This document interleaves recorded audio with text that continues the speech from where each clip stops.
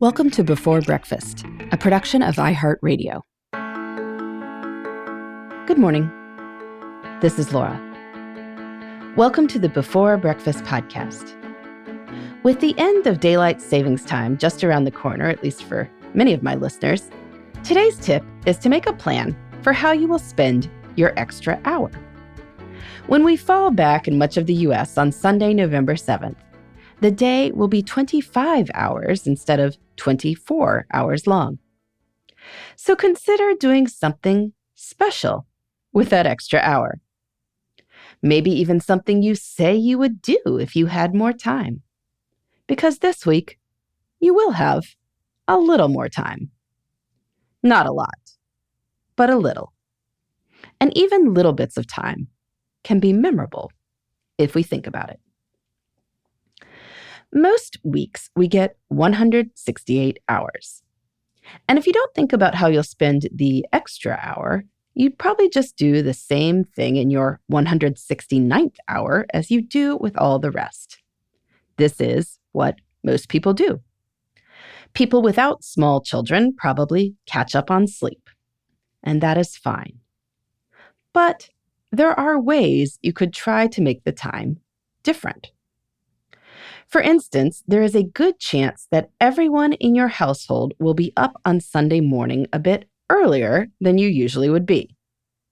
So if you've got young kids, why not use the time to have a real family breakfast? Maybe you could have something you normally don't, and that fun breakfast food can become a family end of daylight savings time tradition. Another option for folks who aren't dealing with kids' disrupted sleep schedules is to tackle a project you've been putting off. I mean things like hanging pictures in a room you recently painted, organizing a closet, ordering your holiday cards. It can feel hard to find time for projects like these, so why not seize the extra time that the calendar gives us? An hour isn't much, but in a focused hour, you can do a lot. And since this extra hour occurs on a weekend day, it is particularly well suited for this sort of project. The extra hour creates an opportunity for jump-starting a speculative or creative project too, especially if you wind up waking up early. Many of us have more energy and discipline in the morning.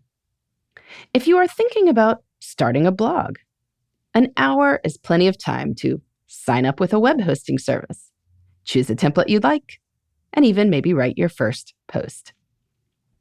Or perhaps instead of a project, you'd like to use the extra weekend hour to treat yourself to something relaxing. A hot bath, a long run or bike ride, an online yoga class with your favorite teacher, whatever leaves you feeling calm and refreshed.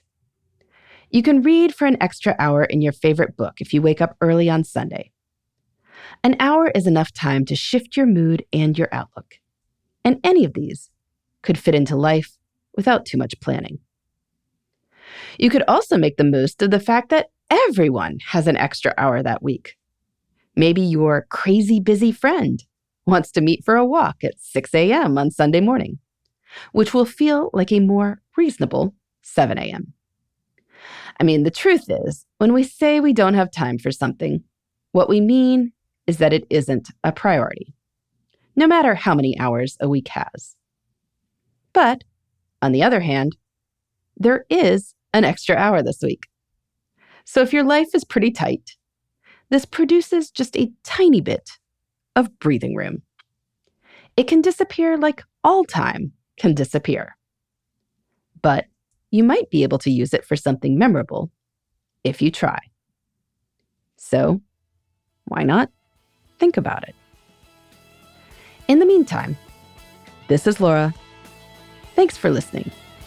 And here's to making the most of our time.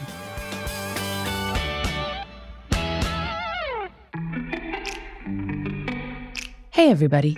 I'd love to hear from you. You can send me your tips, your questions, or anything else. Just connect with me on Twitter, Facebook, and Instagram at Before Breakfast Pod. That's BE, the number 4, then Breakfast, POD. You can also shoot me an email at beforebreakfastpodcast@iheartmedia.com. That Before Breakfast is spelled out with all the letters. Thanks so much. I look forward to staying in touch.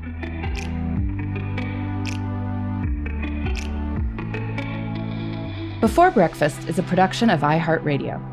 For more podcasts from iHeartRadio, visit the iHeartRadio app, Apple Podcasts, or wherever you listen to your favorite shows.